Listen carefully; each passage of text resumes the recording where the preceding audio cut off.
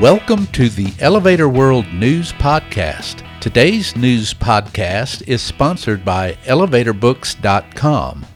From educational programs and books to unique gift ideas and more, the only website you need is ElevatorBooks.com.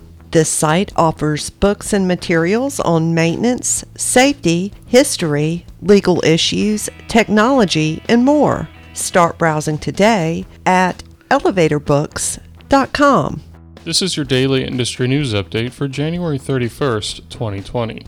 In today's news, the largest development in Canada's history is planned for a Toronto suburb. India's Johnson Lifts is aiming for growth. A UK official has approved a controversial high-rise project. Investors who want a land auction in Tel Aviv are planning a new residential tower. And an architect wants to build a 22-story building in Cyprus.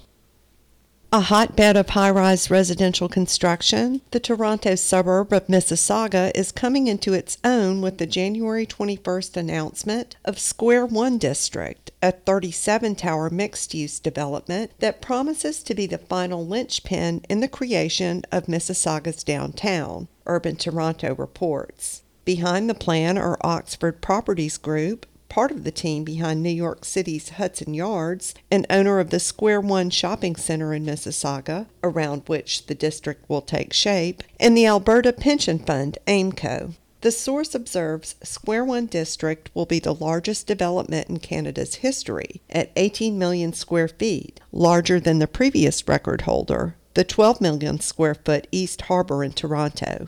Oxford, in partnership with the Daniels Corporation, has gotten the green light for Phase 1, a pair of 36 and 48-story residential towers expected to break ground this summer. The development will feature a pedestrian thoroughfare lined with shops and restaurants called The Strand.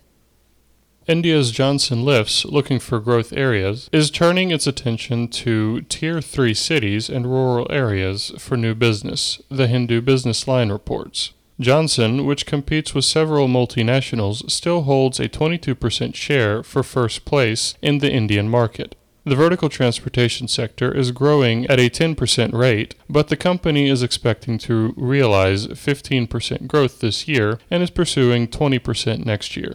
It produces more than 12,000 units annually, but the addition of 2 factories last year increased its capacity to about 16,000 units per year. Recent projects have included 828 escalators and 365 lifts for metro and rail stations in Mumbai, Kolkata, and Bengaluru. And for an upcoming airport project in Chennai, Johnson will provide 50 escalators, 41 lifts, and 12 moving walks, said a company spokesman.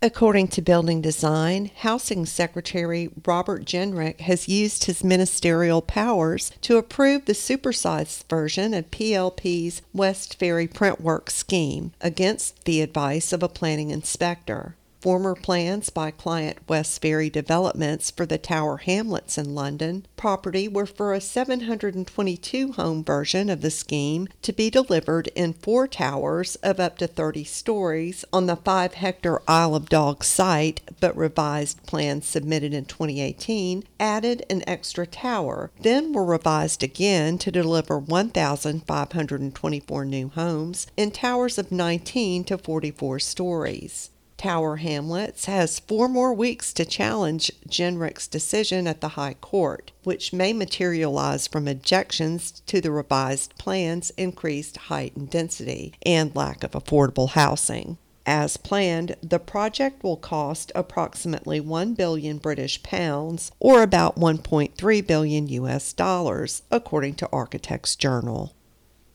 Global investment group Africa Israel Investments has won an auction for a lot in Samail district of Tel Aviv, Israel, zoned for construction of a 40-story residential tower, Globes reports. The Tel Aviv Magistrates Court ruled on January 27th Africa Israel was the winning bidder at the equivalent of roughly 121.6 million US dollars for the property, where Hagag Group is building another residential tower. The court's ruling paves the way for the second tower from Africa Israel. Together, the tower will contain 174 units. The 11.25-acre Samail district consists of 2 sub-districts. The southern part owned by Africa Israel with private landowners, on which 600 housing units and 10,000 square meters of commercial space will be built, and the northern part, which will house the residential towers.